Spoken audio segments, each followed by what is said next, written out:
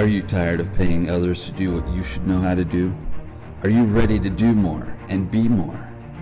Well, then get ready to reclaim your independence. Reclaim the knowledge that should have been passed down to you by your father and grandfathers, as it has been done for generations in this great country. Get ready to become a reclaimed American.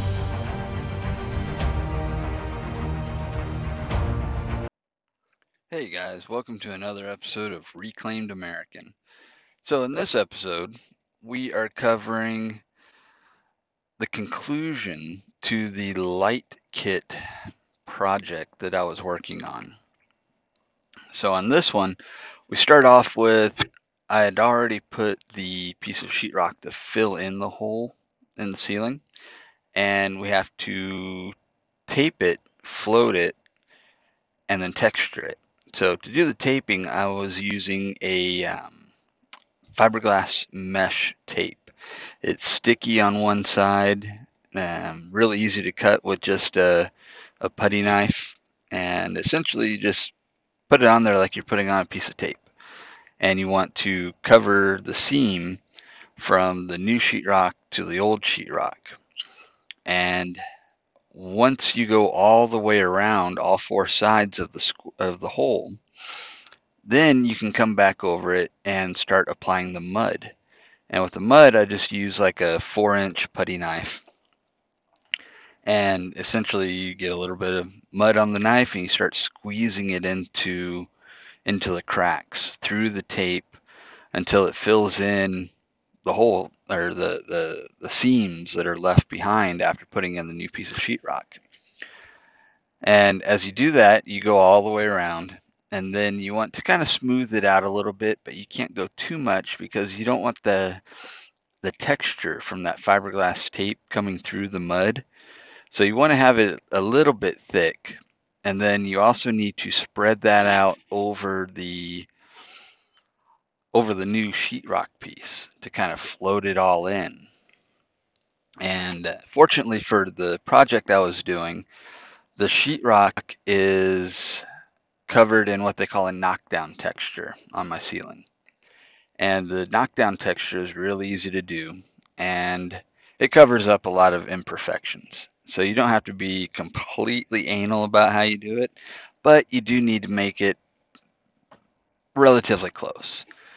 So what I did is I applied enough mud to go all the way around the new piece of sheetrock that I put in, and let it dry overnight. It does take, depending on where you're at, anywhere from 4 hours to probably close to 12.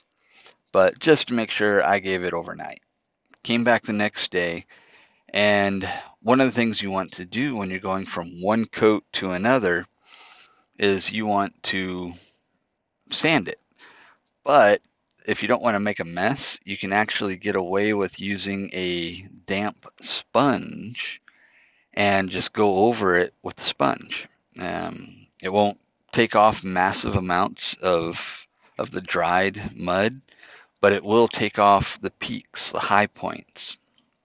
And you can make it look pretty nice really quick without creating any dust, which is superbly great.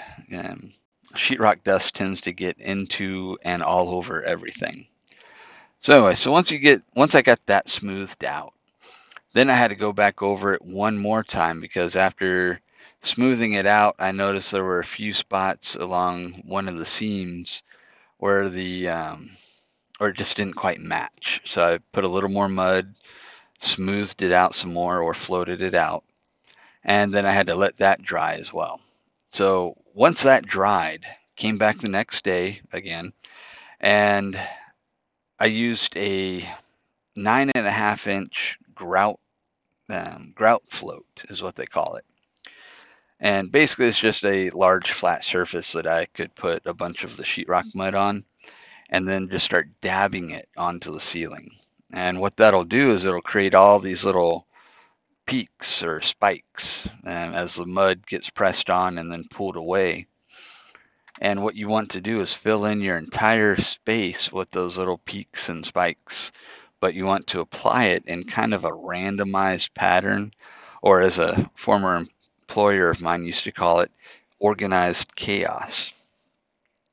And so you just keep going all the way around, and as you're going around on it, you'll wind up just seeing different, some spots will be higher, some spots will be lower, and that's fine. Then you have to give it about 10 to 15 minutes. You want that mud to start drying up just a little bit. That way you can do what they call the knockdown portion of the texture. And to do that, you take, again, your putty knife, and you just, with light pressure, just drag it across those peaks, and it will knock them down. And that gives you your texture. If you want to see how that looks, of course, go to the YouTube page, find the video for episode 4, and you can see it there. But anyway, so once I got the texture knocked down, then once again had to let it dry overnight. And as you can see, when you're doing sheetrock, it can take quite a while sometimes to do these things. But anyway, so I gave it overnight to dry. Came back the next morning, cut off the damaged section of my wiring, because the whole reason any of this happened is when I took the old fixture off, the wire was dry rotted. So I cut off the bad section. I had just enough that I could pull through from the attic to make a good connection again. So I stripped the wires, got it ready for the light kit. This particular light kit had a ground wire that was already connected to the frame of the light. Anytime you have that, you want to hook that wire up first. So the green wire from the light kit goes to the bare copper wire from your wiring, known as the ground. And you want to connect that first and use wire nuts for this. And you just put the two wires together, press the wire nut onto them, and then you screw them to tighten them. Once you get that tight, then you want to give a little tug on it. Make sure the wire doesn't pull out from the wire nut. Now, once this happens, because that ground is hard mounted typically to your light kit, you can let go of the kit and it will hang there with no problems.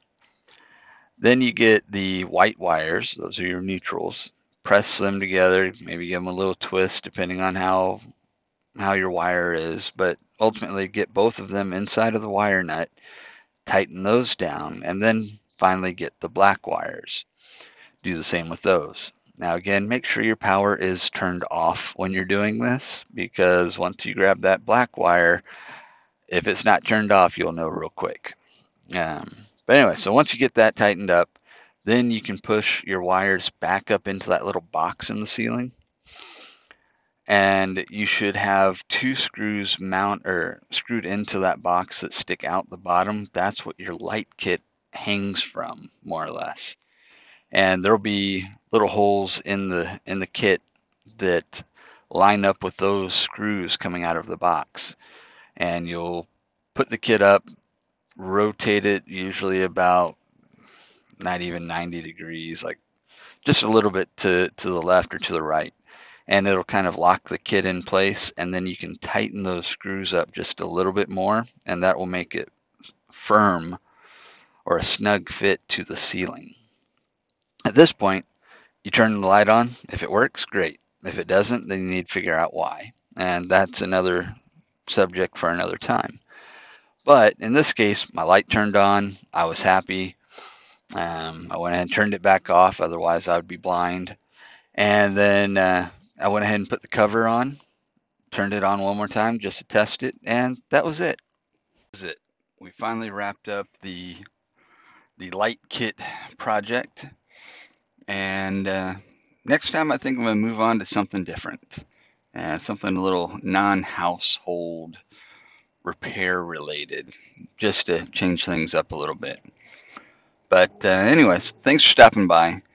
Don't forget, if you want to keep up with me and what I'm doing, then just look for me on Instagram and Facebook at Reclaimed American. If you're wanting to find me on YouTube, also search for Reclaimed American. All this info should also be in the show notes, so by all means go there and look me up that way. But for now, that's it. I'm done, and I will see y'all next time.